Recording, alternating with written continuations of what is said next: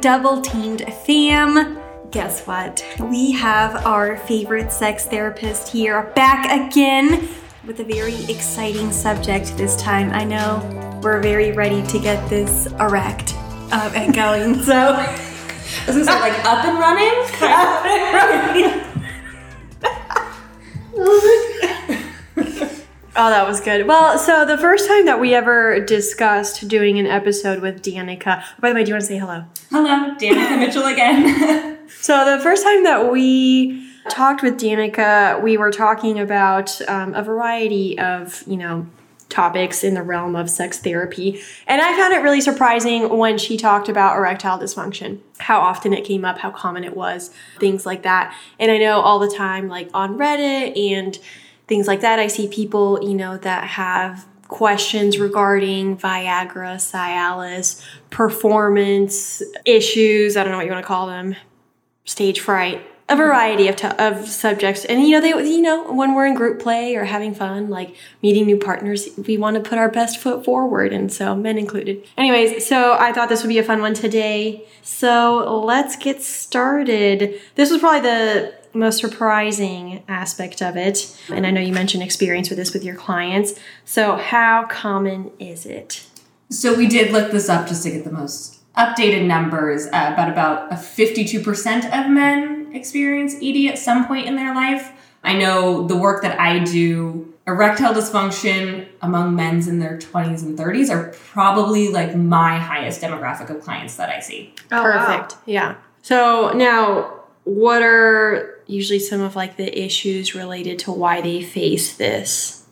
The number one is anxiety. Really? Yeah. ED is a symptom of anxiety more times than not. On a rare occasion, ED might be present because of a medical issue, especially heart-related issues if there's heart conditions in a family history. But 9 times out of 10, it's just that they're experiencing anxiety, and that anxiety is never good for sex. Yeah. Well, I mean, that would make sense for like the 20 to 30 age range, just because, hopefully in that age range, everything is still functioning properly. So then it's just a matter of, kind of how the mind affects it. I know I was telling you before we started recording this, I was recently hooking up with a guy. It is Ryan here, and I have a question for you. What do you do when you win? Like, are you a fist pumper? A woohooer, a hand clapper, a high fiver. I kind of like the high five, but if you want to hone in on those winning moves, check out Chumba Casino. At ChumbaCasino.com, choose from hundreds of social casino style games for your chance to redeem serious cash prizes. There are new game releases weekly, plus free daily bonuses. So don't wait. Start having the most fun ever at ChumbaCasino.com. No purchase necessary. VGW. Void where prohibited by law. See terms and conditions. 18+. And halfway through, he lost it. But what I loved the most was that he told me that basically he was like feeling some anxiety kind of. And he was like, I just got in my head. And then, my train of thought went elsewhere. And then I lost focus and I was a little nervous. And here we are. And like the first thing I told him, I was like, it's okay. I'm like, you're totally fine. Because I'm sure that can be kind of like an embarrassing thing. So now what would you recommend, I guess? Like, let's put it this way, for one-on-one sex, okay? So what would be some of the things that you would recommend to kind of work past that anxiety? Yeah, well, one, you did a great job, because a huge thing and why a lot of men end up coming to therapy is because their partners freak out.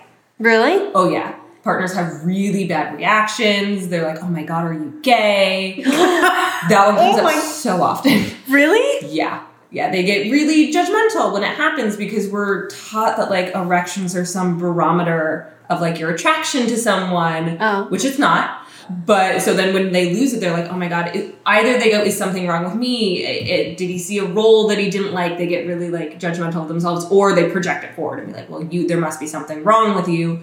Most of the time they just got freaked out. They just got nervous and in their head or distracted. The thing with anxiety and why it's so bad for sex is it triggers off our flight, fright, freeze, or fawn. Okay. 4 Fs. Oh, wow, there's 4. I thought there were 2. Okay. The 2 are the most common, but there's 4 of them. And when that happens and your body's experiencing anxiety, it floods your system with usually chemicals that are meant to get you out of a dangerous situation. So it's pulling all of your blood to your organs, your heart, your lungs, in case you needed to like run away from a bear. Guess what your brain doesn't care about, it doesn't care about your penis. Yeah. If your body's thinking you need to run away, it's going to take that blood from your penis and put it into your heart and lungs so that you can get the hell out of there. So that's why it happens. It's your body's just anxiety response system. Good news is that's not a long-term chemical. Like, you can keep triggering it off, so the more you are anxious, the more you're going to be flooding that system.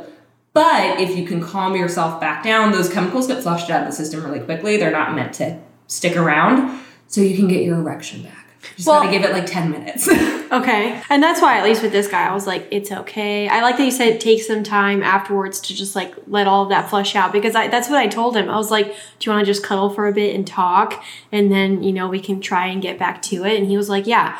So, and that did help. And then we did go at it again a little bit later. But that, like, I just kind of like knew immediately when he said that. I was like, he's just getting anxiety. He just needs to like relax a little bit and it's going to be okay. Yeah. And so I think as partners, if that happens to the men that we are sleeping with, we just have to do a better job at that. Yeah. And most men will experience some ED at some point. Maybe they were just too freaking tired. Maybe they were drinking too much. Maybe they got anxious. There's a million reasons why it can happen. But it becomes a problem when they come to me when it starts happening multiple times in a row, because now they've set up like an anxiety triggered response. Right. Because it happened once, then they fear it's going to happen again. And then the next time they're in a sexual situation, they're worried that it's going to happen again. And that worry triggers off the anxiety response. And then it happens again. And now they have this self-fulfilling prophecy of like every time they're worried it's going to happen, so it happens. How do you work through that with them? I think one is just recognizing like the system that's at play is like you're freaking out and that's what's causing this. If you can just not freak out, that's going to help you. And it's a lot of like learning to talk to partners about it and depersonalizing it from them in case there is a bad response, so that they don't feel like it's about them, because usually we're egotistical and think, it's about us. Yeah. But it's a lot of just anxiety, mindfulness work, meditation work to learn how to calm the physical body down. Patience, a lot of creativity too, because like you said, you cuddled and you took like 10 minutes to just kind of relax. If it's happening or they feel it happening, they can also just like kind of change up the sex act. Focus on her. Go down on her for 10 minutes while your body chills out and you're refocusing in on a sexual moment. Then go back to penetration if that's what you were doing, or oral or whatever act you kind of need an erection for. Yeah. Pull out some whipped cream, play with that. I mean, that sounds super fun. Yeah, outer course, Does it touch some titties, do what you want. Body oil. Yeah, start pouring it all have over. fun. Keep it. It's better if you like keep it moving and just change up to a sex act that doesn't like need a penis, because then like you're keeping the moment flowing. You're not like creating that disruption, which causes a lot of attention, which makes it worse. Yeah, but it's honestly a very easy fix. If there's no complicating medical stuff going on, you can fix ED in like 3 months of therapy. So not that long. Yeah, you can fix it really quickly. Wow, nice. Well, I mean, I also like when you mentioned, doing things like that don't require a penis or things like that. I've done that before in the past too, but I also think like something that came to mind was like with this guy, for example, we had the room like completely dark and like all the lights off and everything. So there was just like no like eye contact. And I also think like it would have helped if maybe we had like kept some lights on and made some eye contact, and then like we were cuddling in the dark. Nothing wrong with that, but I think maybe it would have helped if we had like actually like looked at each other and talked, like, because he did eventually get back to it, but at the same time I'm like, maybe it would have helped not just kind of like the calming things, but more also kind of like the environment around us. Turn it into something a little bit more homey. I don't know. Well, and I'm wondering too, do men that like turn off all the lights, is that also like playing into that whole anxiety thing? Because I have this very, very one specific memory of college when I was having sex with this dude, and he was like, no, turn all the lights off, it's better that way. And I'm over here like, I can't see shit, and I get fucking elbowed. I can't find what I'm trying to look for. It's like playing a game of like, blindfold, like, where is this? And it was just really chaotic. And I'm over here thinking, like, why the fuck are the lights off? Like, turn them on. I can't see. Dimmers. People need to have more dimmers. Low light. Candlelight, I like candlelight. Yeah. Oh, I had 0 candles. I was in college. I barely knew how to decorate. They weren't allowed in dorms. I remember that. Oh, I think I lived in an apartment, but yeah, this one dude was like, no lights. Could be anxiety. Could be likes the sensory deprivation. A lot of people like it because it helps them zone into their body a little bit. But you got to be able to see something. Really? Okay, I didn't think about that either. It's turning so that you feel more. Mm-hmm. You're less distracted. But see, I almost feel like that would do the opposite for me. Because, like I said, it was very dark in there and I couldn't see his eyes. I'm big on eye contact. Mm-hmm. That's why I was saying when you said external things, if a guy's going down on me, I want to be able to look at him while he does that. Because that's half the fun for me. So sure, if we switch to oral instead of penetrative sex, that's great and all. But if it's still dark as fuck and I can't see you, I could see how you're going down on a girl and you're just down there, but it's pitch black, you're still not necessarily connecting. I don't know. Mm-hmm. But my vote is going to be to leave the lights on in this situation to help. Mm-hmm. Yeah. I like dim light, low light. Yeah, dim light. You can see a little bit. It's mood setting, but you're not necessarily seeing everything. And a lot of people just get uncomfortable with being really seen, especially if they're having body issues, they're not super comfortable, maybe they gained a little bit of weight. It's a little bit of a hiding. I get that. That's understandable. But you think I'm getting a massage lighting, not I'm going to a football game lighting. I was thinking about it the other day when I thought about the whole keeping the lights on thing, is that it's always the hottest, most perfectly sculpted men who are lights off. And I'm I want to see you, dude. You look like a Greek god. For the love of God, please let me watch you fuck me. And they're nope. They're always the most insecure. I don't know why that is. But that was just a pattern that I looking back on my sexual experiences, with the lights on or off. That's what I noticed. I don't think I've ever came across that. No? Oh. No. I think back to all my sexual experiences with Greek gods, and they all really liked the lights on. Maybe it's just the ones I'm going for. Anyways, okay, we'll bring it. I feel if you've worked that hard. I know, show off. See it. But I also then assume some of those people might be very critical of themselves. Very hard to get to that stage of Adonis. And they still don't think they're where they should be because they need to be 0% body fat. Mm-hmm. Yeah. Anyways. Okay, so now that was pertaining to one-on-one sex. But, for a lot of us here, we like group sex. We like sex parties, those kind of scenarios. I guess what I'm thinking here is when there's more people involved, I feel there's going to be more anxiety. And then also removing yourself. It can't be just one-on-one, oh, let's cuddle, so that you can calm down and we can work through this anxiety and then get back to it. Now you're talking about 5, 6, 7, however many people are involved in this scenario. And now it's this, a whole group is watching you have this happen. So what would be your suggestion during group play? Yeah, it kind of brings me to the phrase performance anxiety, because that's what most men kind of call it when they have ED, is they're I'm fearful of the performance. And I can imagine when you've got a lot of people looking at you, it feels like a performance more than anything else. And my recommendation is you have to get away from the idea that sex is for show. Which is kind of counterintuitive when you're in a group of a lot of people looking at each other. But sex is about the experience. It's about feeling. It's about enjoying. It's about pleasure. Focus on those elements. And especially in group play, everyone's doing a ton of different stuff. Everyone's experiencing a ton of different things.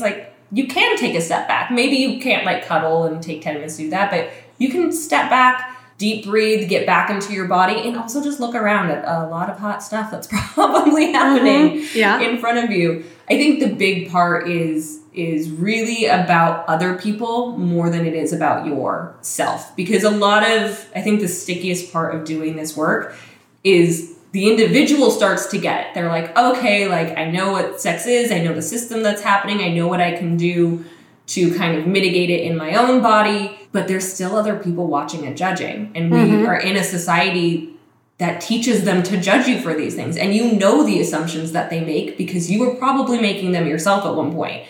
So it's really about the confidence of, regardless of what other people may be assuming, and you're probably right in some of their assumptions, being okay with what you know to be the truth of things and being, knowing that you can step back and not have an erection when you're around a bunch of naked people, and that's okay, even if other people don't think it is. Yeah.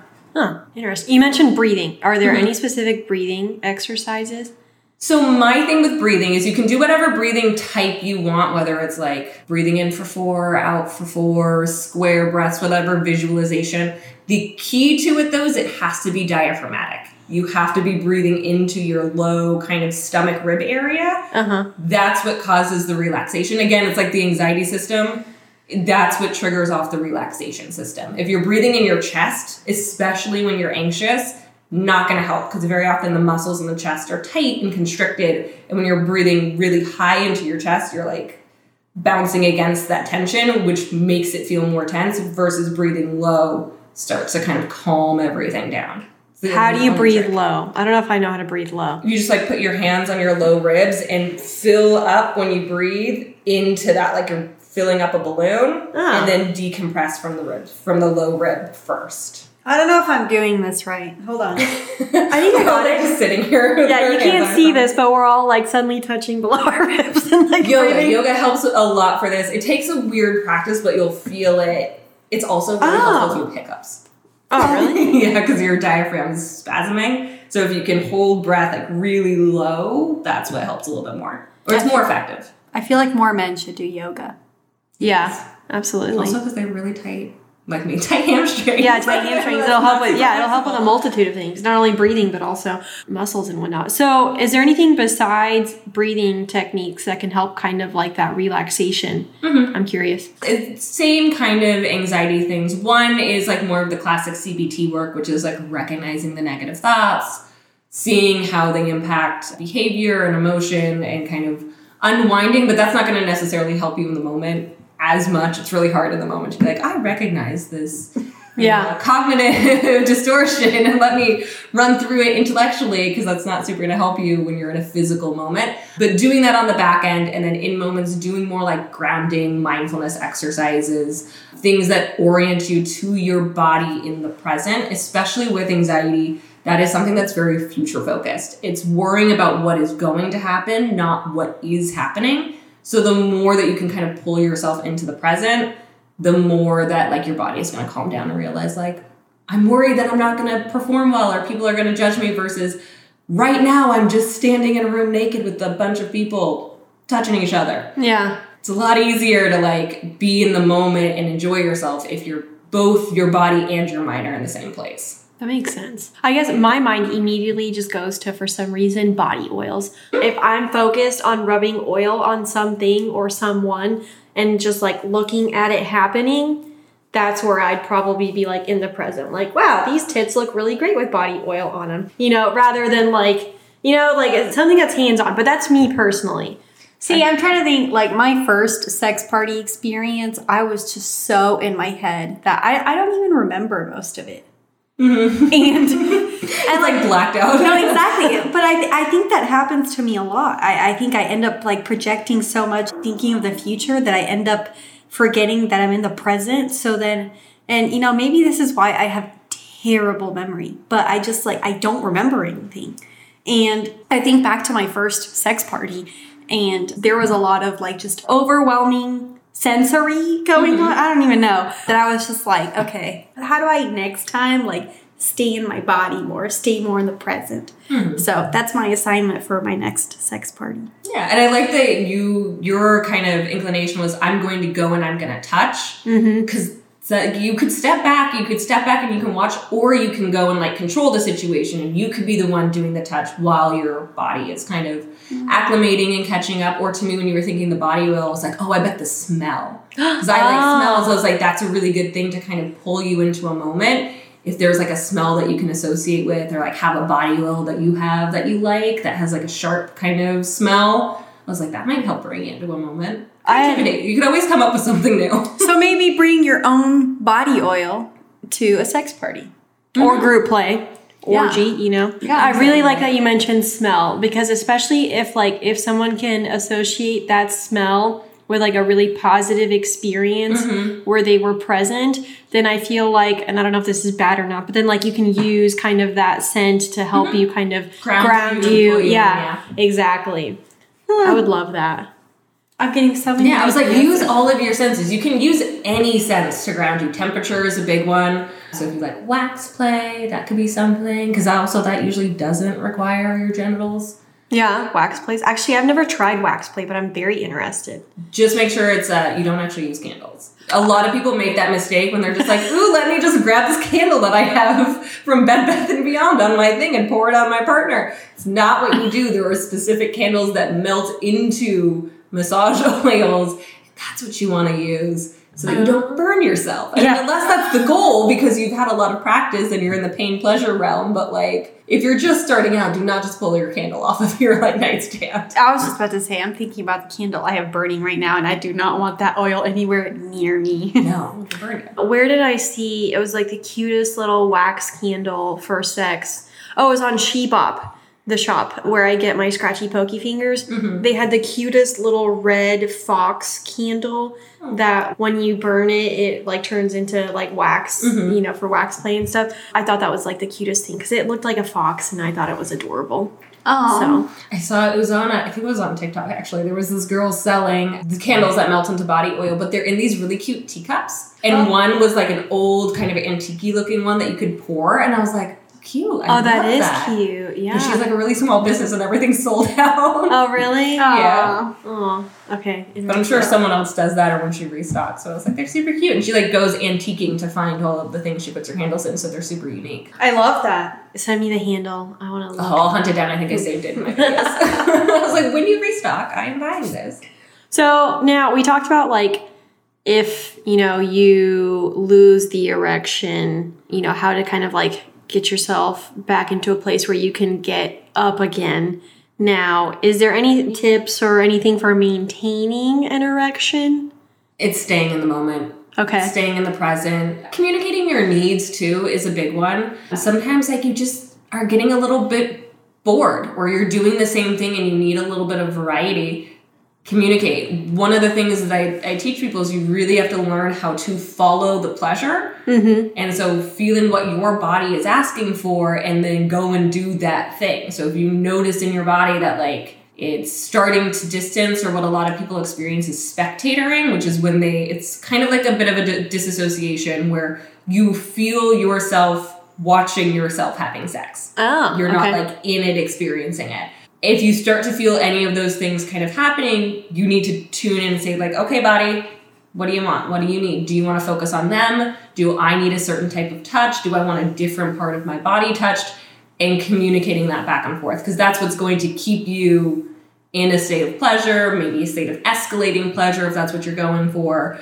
And also just remembering that it's not all about that kind of very, very stereotypical escalation of like, kissing to maybe hands to maybe oral to orgasm and done. Like you can go through any segment, any act as many times and in any frequency that you want. So like get off the sex escalator and take the stairs. Please. But they're like, oh, what's that artist who does all the stairs that go in different ways? Oh, I know exactly what you're talking about. Those Those are the stairs we want. Yes. What is that called? And why does that remind me of Harry Potter? Because they had the stairs. Yeah, the stairs. I just watched that the other day. Oh, really? Yeah. How funny. We're in like fall time. Yeah, it's very Harry Potter time.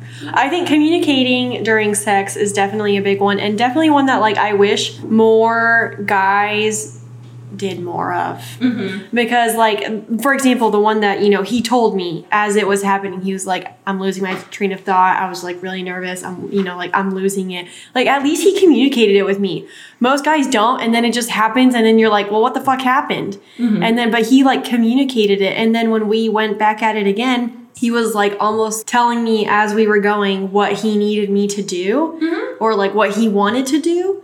And I was like, I know, right? I'm like, oh, this is the one that goes to therapy, right? Yes. No wonder. Okay. So, actually, this is funny. So this is, the guy that later on we were like talking and he told me he was going to therapy and I was like instantly turned on.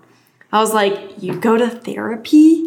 Very LA, but love that. No, exactly. I'm kidding. No, but yeah, the second time around, he was like telling me like as we were kind of going through like kind of what he needed. It was still really dark in the room. I should have turned the lights on, but like I appreciated the communication because like so many guys like don't communicate at all. And I'm like, we don't need like every second, like what's going through your mind during sex, but like just tell me along the way how it's going. You know, like I check in with guys, I'm like, does this feel good? And they're like, yeah, keep going. And I'm like, okay, great. Like, love this. Reassurance. Yeah, exactly. Or I'll tell them that, you know, like I like what they're doing, or, you know, so I open the door for the communication by communicating myself and then seeing what they offer. But it's just more often than not, guys like don't communicate at all. So, but that's probably a, is that a therapy thing? Is that an ego thing? Yeah, what is that? That they don't communicate. Well, Yeah. they don't, Like how? Most of them just don't know how. They don't know how. Okay. Yeah. We're taught that sex is something that you do, not something that you talk about. And so that relies a lot on nonverbal communication. And so usually people just aren't using their words, or they're really uncomfortable with the words. A lot of times, like when I'm working with people, I just get them to start, and in part of this is in therapy as we're talking about it, but it's just to start using vocabulary. Yeah. You know, whatever you like, whatever words feel natural to you, but you gotta say something. Yeah, something. Like silent sex, again, unless that's what you're purposefully going for, usually isn't the best. I know. Yeah, I agree. No, I agree. And sometimes if it is really silent, I get in my head. I start getting distracted. That's why, like, I like a lot of dirty talk, just because, like, it keeps me in the moment. Otherwise, like, if we're both just kind of like, you know, like, making those, like, Panting and puffing. yeah, the whole time, then I start thinking about other things besides what's going on. Then I'm like, well, what do I have to do tomorrow? Oh shit, I forgot to do this. I get so out of it. Like, granted, for me, like, I can still keep going even if I'm in my head. But it's kind of like what you said earlier, Cami. Like, then I almost, like, forget what happened for, like, 20, 30 minutes because I was thinking about something completely different. So it's like communicating helps me stay grounded in sex most of the time. Yeah. I think I figured out through this conversation why I have terrible memory. So I'm already getting something out of it, even as a woman. So. Ooh, okay. Here's one related to ED. I thought I stabbed myself with this pen and ink. Anyways, so we've talked about getting it up, maintaining it up. Now, do you see that a lot of these men struggle with like either premature ejaculation or like they can't kind of like orgasm blocking? Like, any thoughts on that? More often, ED is closer to difficulties orgasming. Again, because they're getting in their head, which pulls you out of your body. How are you going to reach orgasm if you're not tuned into your body? It's not going to happen. Premature ejaculation is actually different. Okay. And there's too much, and here's the tricky part about our brains and anxiety is all the chemicals are very similar. It doesn't do a good job at differentiating between like worry and anticipation, like excitement. Premature ejaculation is the flip of it where there's way too much excitement very early on. Oh. It's kind of like worry in that like really hyper fast, like, oh my God, I'm so excited. Yay. And then it's over. And then they go. But also, most men who think they have premature ejaculation do not. Really? They overdiagnose themselves significantly in that they think if they don't last X amount of time, that they have premature ejaculation. They don't. Premature ejaculation is specifically under a minute. So if you're not coming really fast, either before penetration or like immediately once you're in there, you don't have premature ejaculation. Because most penetrative sex only lasts like 5 to 7 minutes on average. Yeah, the average is actually, we discussed this in another episode, the average is 7 minutes. Yeah. And I feel like that's a disservice. I was going to say, like, and I think that number might be a little high. Yeah. Depending on how that survey went, I think we went around it a little bit. And I think that's so sad because at least 15, right? And for it was me, like 2. yeah, for me, like I like to go for hours if I can, and I like to make it a marathon, not a sprint. But interesting. Yeah, I mean, there was one time a guy that I was hooking up with, and I think he was also getting a little bit in his head, because then he like could not come. Like literally 45 minutes, and at one point he like communicated, he was like, I'm actually getting really frustrated here. He was like, I'm super turned on, but I can't come.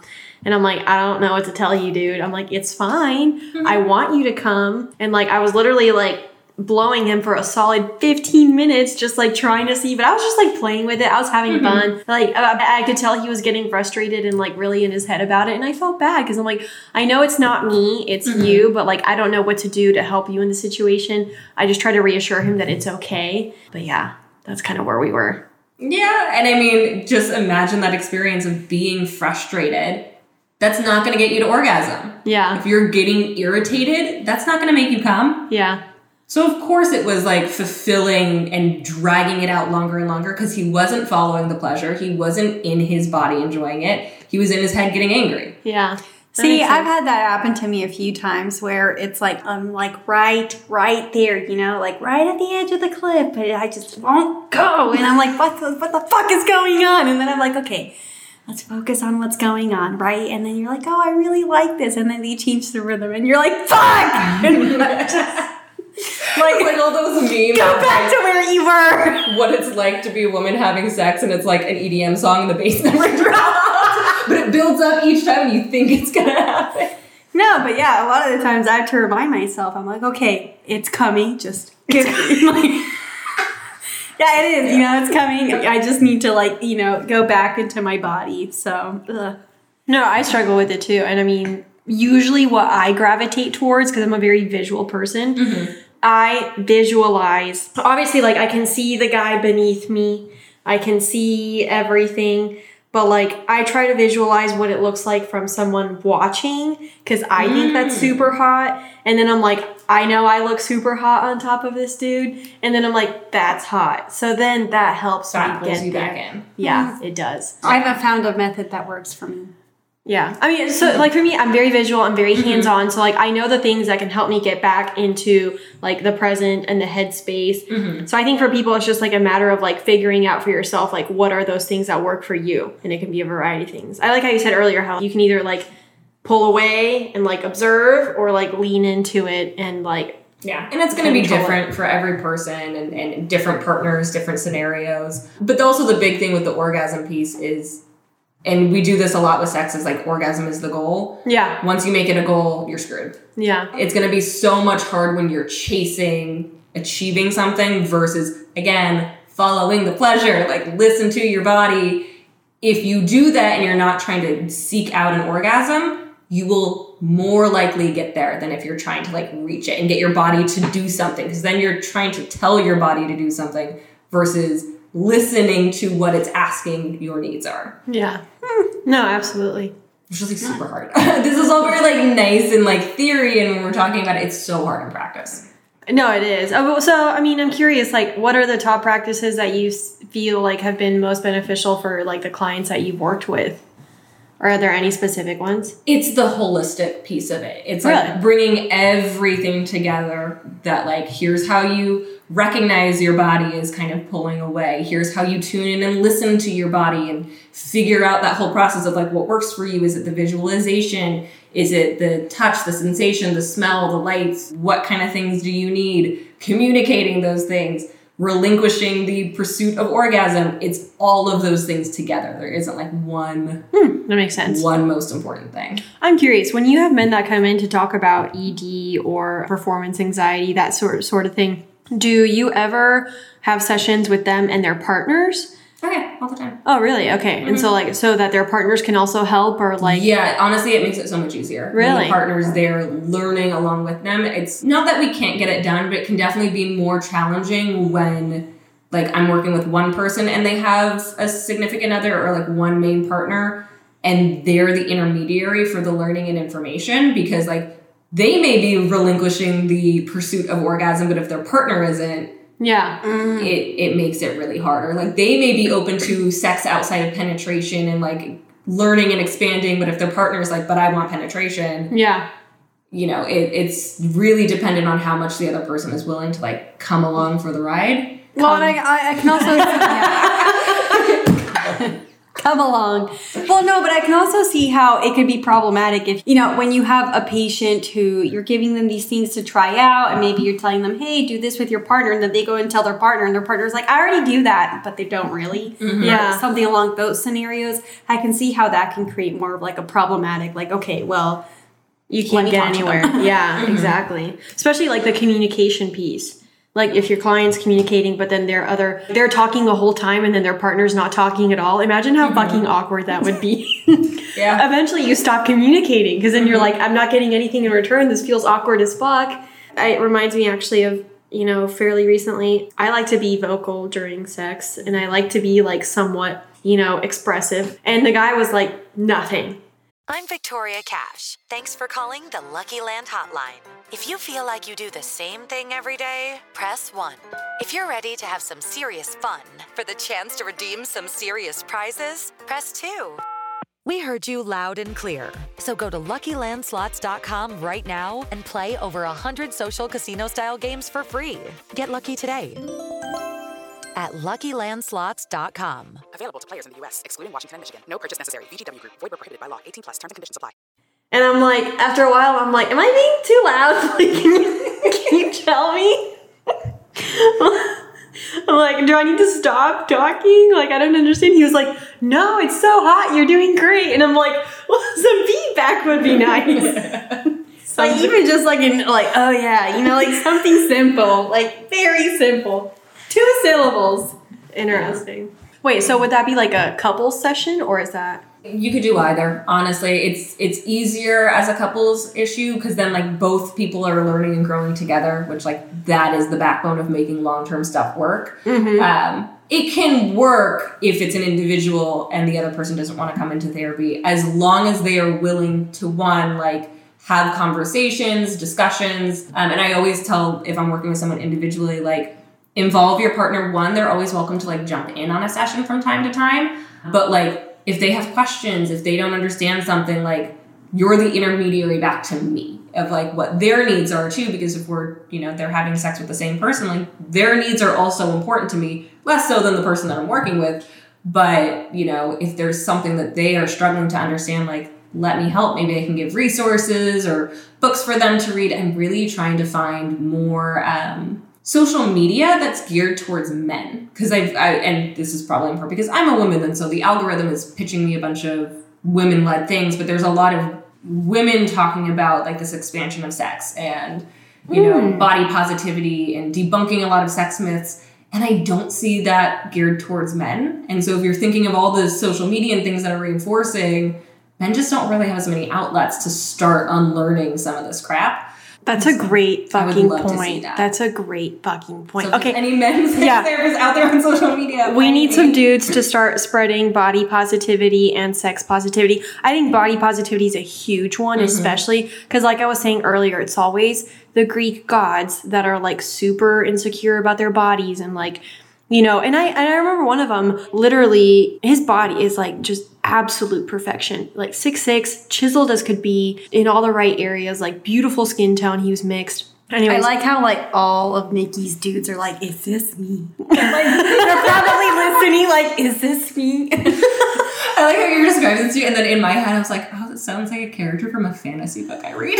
No, like literally, he had like the most perfect body, but he was so insecure about it because he was always like, I need to be stronger, I need to be leaner, he was like, just body dysmorphia? Yeah, everything. And I'm like, and I would tell him all the time, and I like literally like made it a point with him, especially give him constant reassurance. I know it has to come from within because as much reassurance as you get from someone, it really has to come from within. But I would tell him all the time, I'm like, I love your body. Like, in my opinion, like you are literally perfection. And I don't know if it helped or not. We're just friends now, but all the time he like tells me how much he appreciated how communicative I was with him and like the things that I would like say and do to try and help him. So anyways, that was a big thing. But I agree. Like, we just need more men that are like telling guys, it's okay if you lose it halfway through. Yeah. Or it's okay if, like you don't have abs. Girls don't even really like abs. Sure, I talk about the Greek gods that I love so much, but like, honestly, bears and beards. Who was that? Who said that? Claire.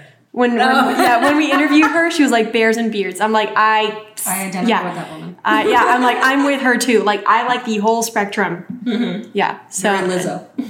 Yeah, very Lizzo. Yeah. No, I mean, I think back to like all the dudes that I date, and there's a wide variety in the way that they look in their bodies. But because for me, it really just comes down to like, A, can they keep me warm because I'm cold all the time? Yes. And B, Like, do they fuck me good? Like, that's all I need, you know? And confidence. Like, confidence is confidence sexy. is key. Yeah, guys say that all the time to women. They're like, confidence is sexy. Be confident. And I'm like, same goes to you guys. Yeah, and the thing that I've recognized, because also for men who are interested and attracted to women and want to be attractive to women, please listen to women. Yeah. Mind-blowing insight there, but like if that's who you're attracted to, like listen to what women are attracted to, because a lot of like the Greek gods, that's all very male peer oriented, and like other, you know, Greek god men are going to give you a lot of, you know, brownie points for that, but women don't care that much. Like you said, it's nice, you can appreciate it, it's beautiful,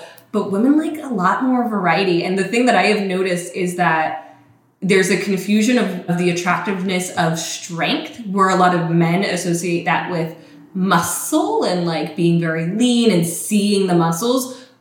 More often than not, women are associate that with like the physical act of like picking up a heavy box. Yeah. You know, cutting a piece of wood with a heavy axe. Yeah. Picking you up. Yeah. Like, I don't care how much you can lift at the gym. As long as you can pick me up, we're fine. Yeah. That's all that I need. Well, and this guy that I was just describing, that's why I like loved his body so much. Oh, not only could I appreciate like the sheer aesthetic of like the amount of work he put into it, but like he could literally toss me around like no other. And I mean, he was 6'6", so like he'd pick me up, like throw me against the wall, and like I'm like high as could be. I'm 5'2", guys. Okay, this was like a dream come true to be at this level. But also, I bet a skinny 6'6" dude could probably do Exactly. that. I'm like, I don't care. You've got to be muscular. Exactly. Well, one of my other dudes, he's 6'8", and He really like the tall one. To me, I'm just like, that's too no. Your that's neck too does tall. start to also, break my after a dad's 6'2", and I'm like, no. No, but like he's 6'8", but he's not like overly built. Like he has a good body and everything, but he's not like super muscular. Like if he's wearing normal clothes, he just looks kind of like a regular guy. Still had the strength to throw me up against the wall, and that's what I liked. I'm like, not necessarily like how the body looks, even though I can appreciate the aesthetics. It's like the strength to be able to like pick me up. That's what turns to reach me on. the tall things. Yeah.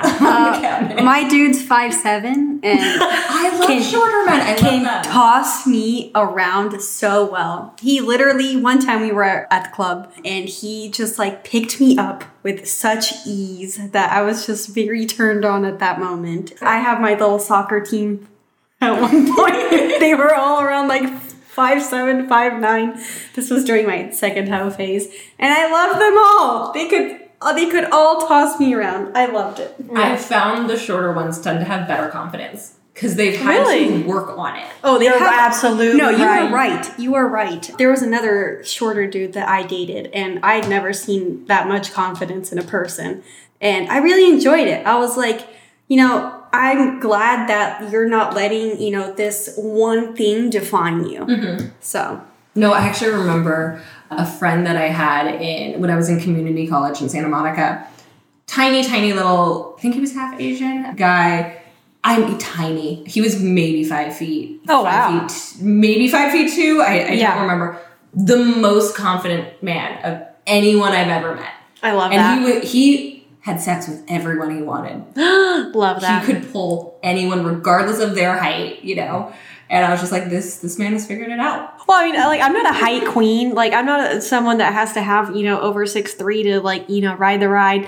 It's just one of those things, like, I just happen to gravitate towards some tall dudes. But I agree, like, some of the shorter ones have that confidence, and that's sexy. Like I said, again, the confidence is the sexy part. There's nothing I love more than a super tall chick with a short guy. I love that. Yeah. I think it's great, you know? It's like like Joe Jonas and Sophie Turner, what I'd give to watch them have sex. Well, no, but like at that point, like they both have that confidence because, you know, tall girls get that stigma, short guys get that stigma because, you know, you're not fitting into society standards.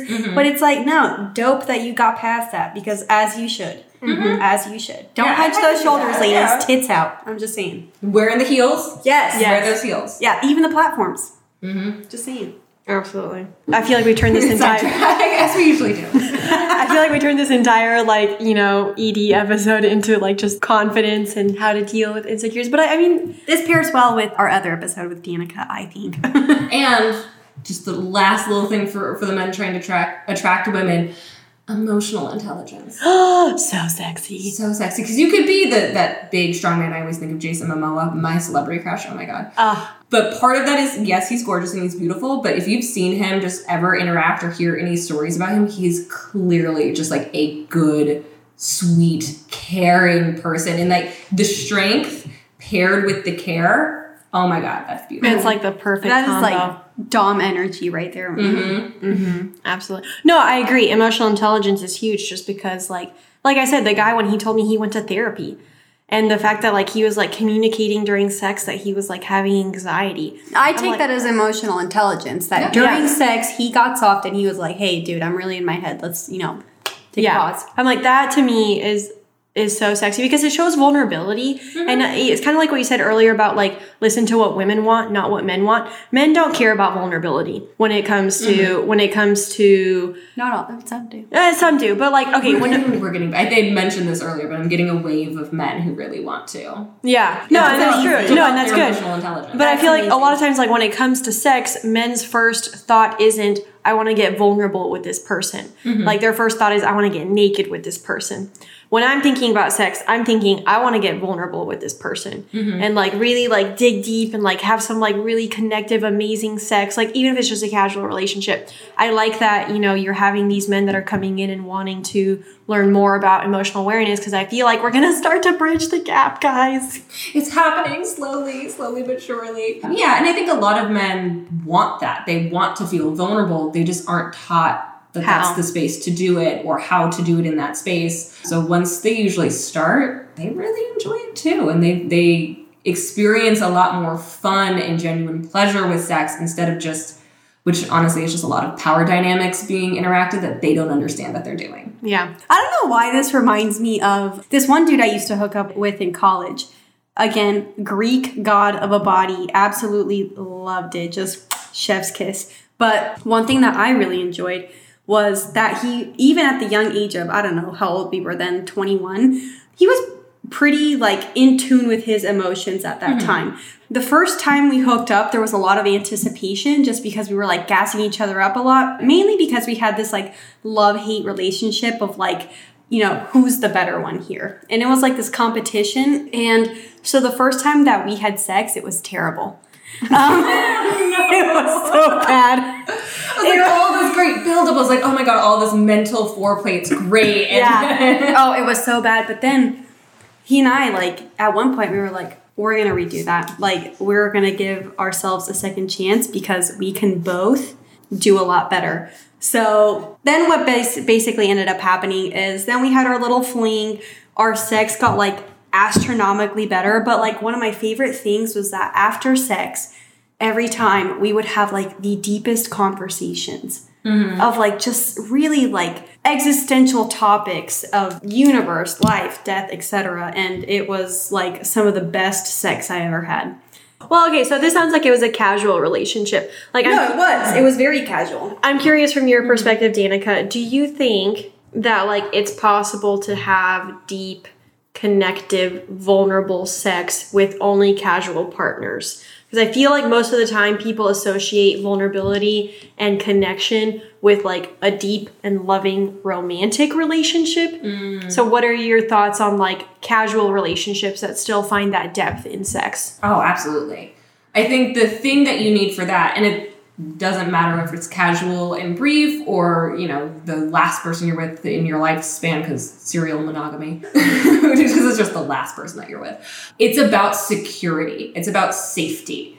If you can form that, you can have as much vulnerability in there and it doesn't matter the context of the relationship. You just need to feel that you could open up, be heard, not be judged, be free, and like that can absolutely be in a casual relationship. I recommend it. I love that. No, and that's a great... I agree. Yeah, that's a great fucking way to put it because so often I think people think you have to have like this like intense, loving, romantic connection in order to get vulnerable with someone. And I've had casual relationships before where we built that safe space. Like that safety and that security like allowed us to get vulnerable with each other in sex, but not have the relationship escalator, the titles, the expectations, like all of that. And so like, I think it's possible, and I know I've experienced it, but I feel like a lot of people put it in boxes where it's like, I can only get vulnerable with my like deep romantic connections. I can't get vulnerable with like casual relationships.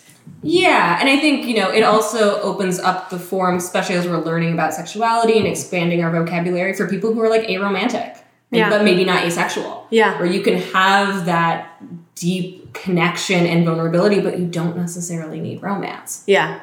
Oh, that's very true. I hadn't thought of that. Yeah, because I mean, if you're aromantic, but like can still experience really great sex, you know, like without this like deep romantic. Yeah, we should get an, what is it, aromantic? Aromantic, asexual, and the AC spectrums. Yeah. No, I think people end up really limiting themselves, especially when they think that, as you said, they should only be vulnerable and they should only be romantic with their long-term partner. It's like, how are you going to find that if you're limiting yourself to only like that future person that isn't even in the spectrum? Like, it's just going to make all the other connections you have that much more difficult because you're limiting them. It's like, no, I think allow yourself to like open up a little bit more to everybody and see who nurtures that and who doesn't. Like, yeah. And it actually makes me think, I was like, oh, now I'm thinking of my own experiences. Like, I've had a casual partner on and off in between my relationships, and it's always been exactly that. We've always been casual,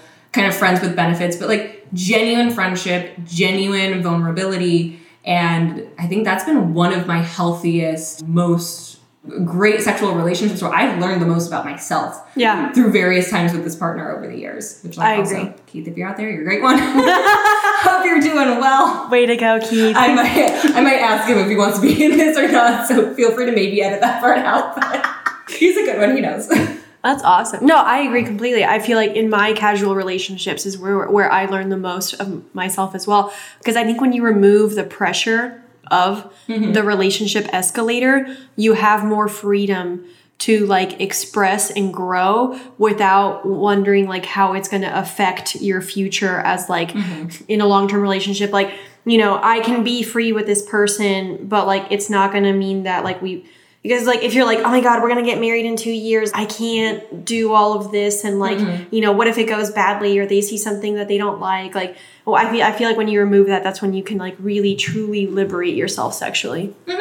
Yeah. I've loved this entire conversation because this is like what I really get off on is like talking about like sexual liberation, like ways for people to like connect and get vulnerable and just learn more about themselves. And I think for dudes, like the more you lean into understanding yourself as a sexual being, the less you'll deal with issues like anxiety or, you know, performance anxiety. Okay. Well, see, like, I think about this, men, like, it's okay if you go soft, like, halfway through. Like, sometimes women get really dry halfway through. Yeah. Right. It's just not as obvious. Yeah, it is. Right. I'm also sitting here thinking of, like, for the Joeys and the Trevors and the Keiths who've, like, done such a good job, we're still talking about them. Yeah. Right? What an ego stroke. And I hope I am that for someone.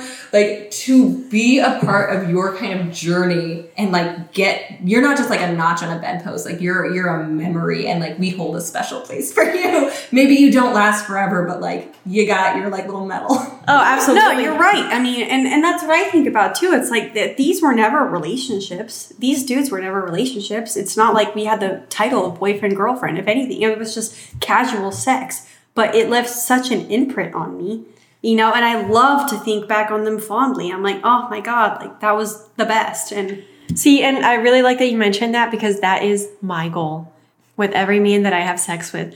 I'm like, no matter how short or long term this sexual relationship is, I hope I taught you something. Because like, not only do I bring in toys, not only do I talk about all my kinks and all this stuff, like this is my sexuality. I'm cool with it. What's yours? You should be cool with it too. So yeah, great point there. I agree.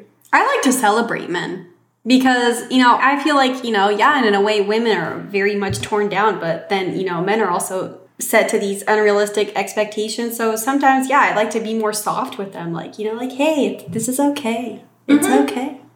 It's all going to be okay. You're great.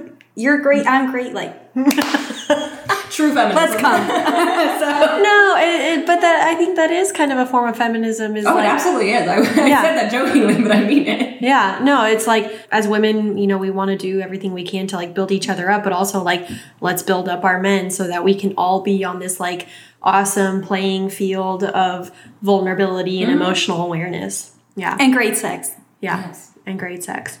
And you can have great sex even if you go soft. Even if you go soft. That experience with the guy, I want to have sex with him again.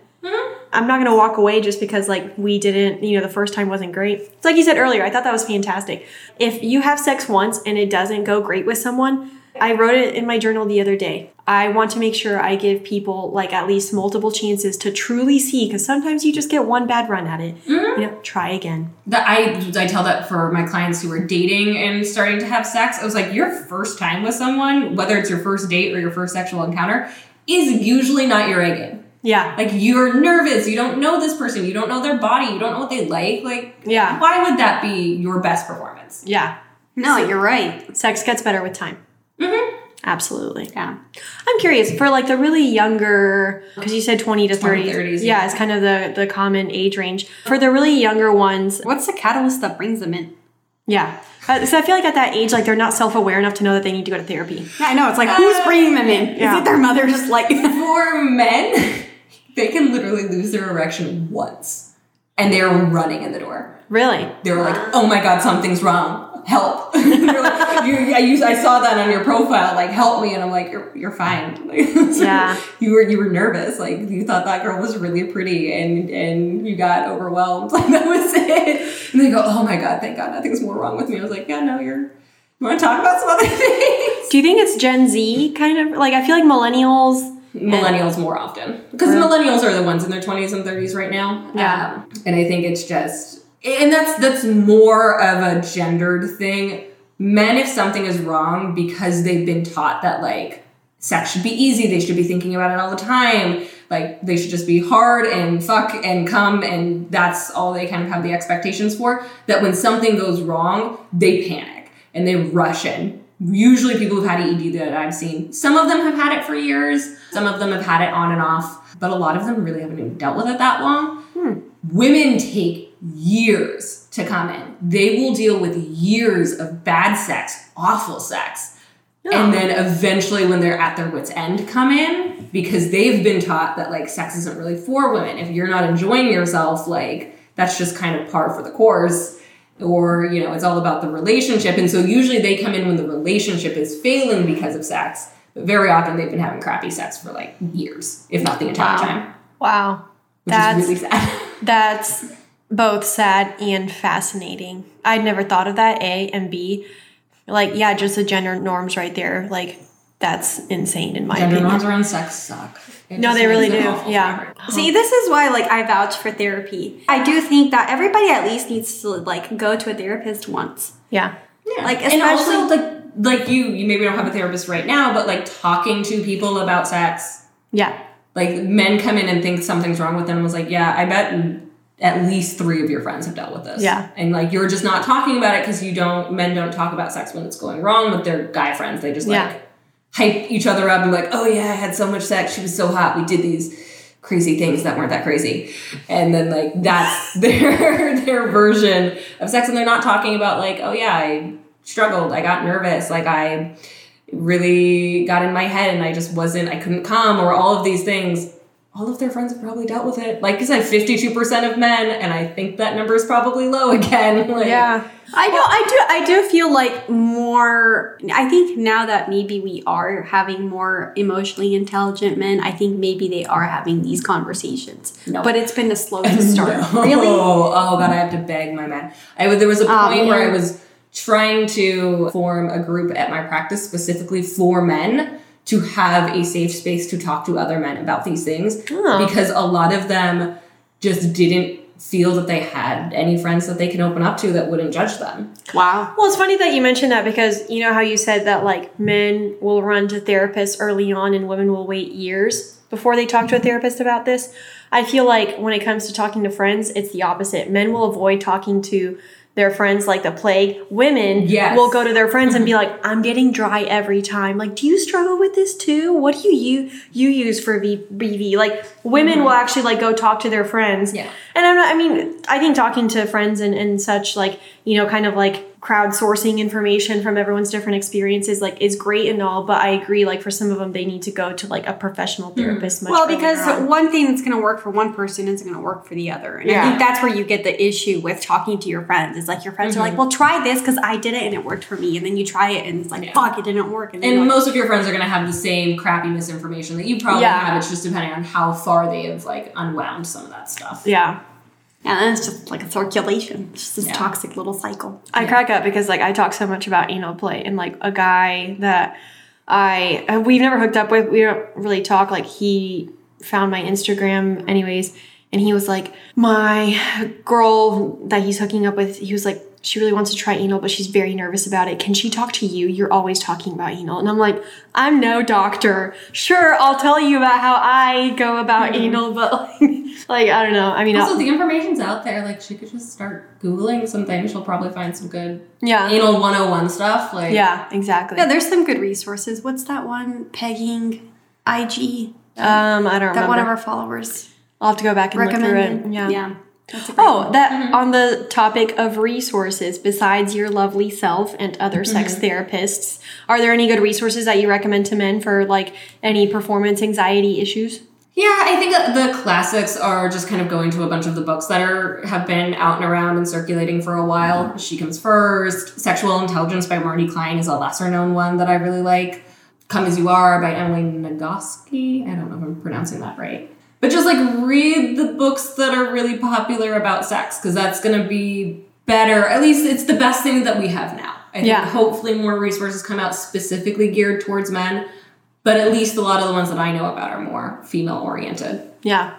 Well, no, like you said earlier, we need more male influencers talking about like sex positivity. I've seen a couple on TikTok. There is one guy on TikTok I remember I watched quite a bit. He talks about like all of his, every time he goes to like hook up with a girl, he talks about like his experience with it, good and bad, which I love. And then at the end, he always talks about how like, you know, to be safe and consent and all, like he very sex positive. I can't remember his handle. I'll have to go back and find it. I've seen a lot around the concept of consent, which I think especially for men is a really important place to start. Yeah. It's like, I'd rather they start with consent than all of the other kind of fun stuff because we need that. Yeah. We just need to start there. And I've seen a lot on TikTok, but they're more geared towards like breaking down toxic masculinity than it is specifically about sex. Like maybe there's a sexual thing in there or a lot of like relationship or marital coercion kind of topics. But again, that's around consent, not so much about men actually in a free and fun way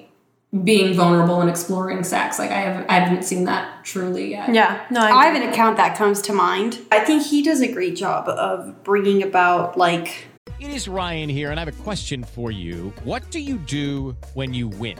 Like, are you a fist pumper, a woohooer, a hand clapper, a high fiver? I kind of like the high five, but if you want to hone in on those winning moves, check out Chumba Casino. At ChumbaCasino.com, choose from hundreds of social casino style games for your chance to redeem serious cash prizes. There are new game releases weekly, plus free daily bonuses. So don't wait. Start having the most fun ever at ChumbaCasino.com. No purchase necessary. VGW Group. Void where prohibited by law. See terms and conditions. 18+. More attention to like, okay, men need to be vulnerable too. Men need the safe space too. I actually think of, I forget because I've been less active and I can't remember his handle. I don't know if you've seen him because they do more like BDSM-y content. It's like the dude with silver hair and glasses and he's dating Astrid, who she's like kind of a cosplayer. I don't know them. Okay. Send me their handle. I want to see. Yeah, no, they used to do, I think, more kind of BDSM-y kind of. He does a lot of like educational kind of stuff around BDSM, and I've always found his takes to be really well. That's why I love men who are deep into BDSM because they have really broken down the toxic masculinity and they've really opened up themselves vulnerably. Yeah. So it makes for this beautiful creation of just like these really nice like confident men who, you know, are supportive and are good resources, I would say, to other men. I think we should do an episode on pegging. I think that'd be fun too. Well, Danica, thank you for joining us today. This was really a beautiful conversation. I've loved every second of it. So, guys, if you need a sex therapist in New York, Danica Mitchell.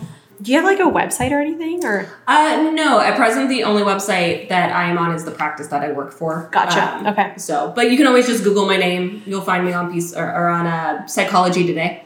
That's the nice. And is that where they can find other sex therapists in their area? Yeah, Psychology Today is good for finding just general therapists of any kind of sort. You can put in your filters. There's also Therapy Den, which is another, I think, TikTok-created influencer. He's a therapist that I really like. And it's a good platform specifically for sex therapists who are licensed appropriately for that, because technically you could call yourself a sex therapist as long as you talk about sex. There isn't a lot of state regulation around it. But the national governing body is AASECT. AASECT, and if you go to their website, you can search their licensed provider. So I'm also there, but it's a lesser website. Nice. Okay. Awesome. Oh, yeah. Well, thank you again. We loved having you. Thank you for having me again. All right, guys. Have a wonderful rest of your day, week. We hope you come. And wear condoms. And wear condoms. Can't forget that. Wear condoms. Okay. Love you all.